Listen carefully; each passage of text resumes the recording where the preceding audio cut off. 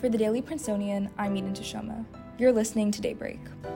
Today we cover updates in campus COVID-19 policies along with other campus, national, and international headlines to round out your week. It's Friday, March 4th.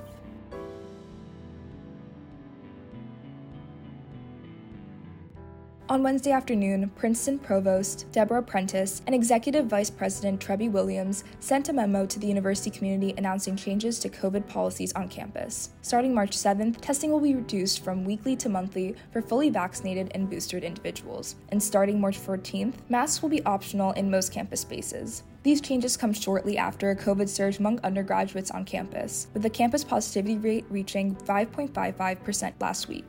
The university addressed the recent spike in the memo, reporting that the majority of symptoms have been mild and there have been no hospitalizations so far. Additionally, the memo explained the intent of the changes to, quote, restore a richer in-person experience. Following spring break, all undergraduates are required to submit a COVID test within 24 hours of arrival and wear a mask until a negative test result comes back. Students, faculty, and staff who are not vaccinated will still need to test weekly. Students, faculty, and staff who are not fully vaccinated will still need to test weekly. Elections for the Young Alumni Trustee for the class of 2022 are currently underway, with voting closing on the 10th of March. The elected candidate will join the Board of Trustees for a 4-year term to provide perspective to the board based on their recent experience as an undergraduate. Statements from each of the 21 current seniors running for this position can be found in Leah Opperman and Isabel Yip's story for the Prince.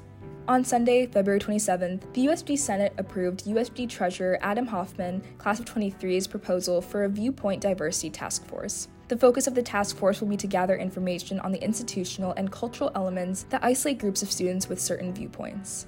The task force will potentially collaborate with the Office of Institutional Research to survey the student body and produce a report on diversity echo chambers at Princeton. The vote was 12-4 in favor, with 4 members abstaining. To read more on the recent USG meeting, check out news staff writer Annie Rupertus's article at dailyprincetonian.com.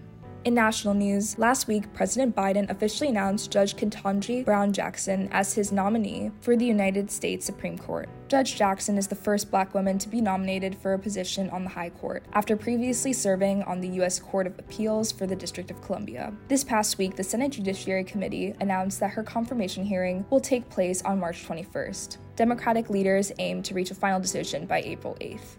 An update to the conflict in Ukraine. On Wednesday, the Russian army captured Kherson, a major Ukrainian city of 280,000 people, placing heavy restrictions on civilian activity. Ukraine reports over 2,000 civilians dead, as President Zelensky accuses Russia of war crimes. On Wednesday, 141 of the 193 member states in the UN General Assembly voted in favor of a resolution condemning Russia's actions against Ukraine, with just 5 voting against. Spring break starts tomorrow. We at Daybreak wish you a safe and restful break.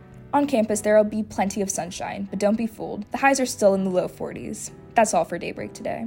Today's episode was written by Izzy Jacobson, Philip Wang, Theo Wells-Backman, and me, sound engineered by Hope Perry, and produced under the 146th Managing Board of the Prince. Our theme was composed by Ed Horan, Class of 2022. For the Daily Princetonian, I'm Eden Tashoma. Have a spectacular day.